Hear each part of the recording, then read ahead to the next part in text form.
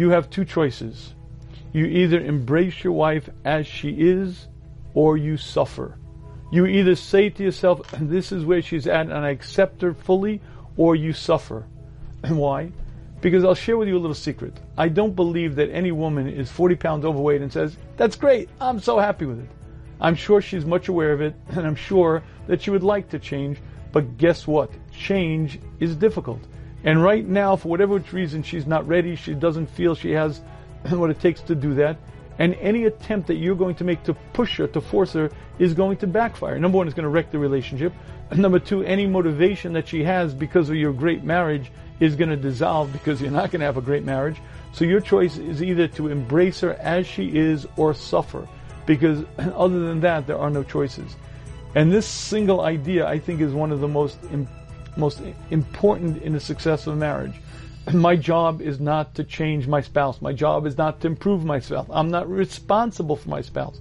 My job is to serve my Creator as I'm supposed to. Now, in the case of this, where it's a health issue, right, it becomes much more serious, and it's certainly appropriate to sit down and discuss and offer every sort of remedy possible. And again, whatever that might be, exercise, diet, make things easier, take all types of foods out of the house. Whatever you can do to offer to make it easier is great. And for you to be a support, and you should hold the pom-poms and cheer her on. But anything beyond that is going to A, destroy the relationship, B, is going to utterly backfire. Because all you're going to do is create ill will, create anger, and create a tremendously divisive environment.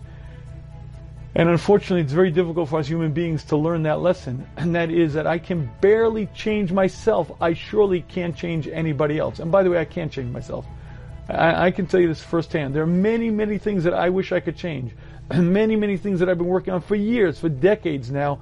I change them a little bit. But when you're talking about real personality issues or real things, it's not so simple. It's not so easy. I'm a big advocate for change, don't get me wrong. I said this last week, I'll say it again. I learn Musar every day, at least 30 minutes, maybe more.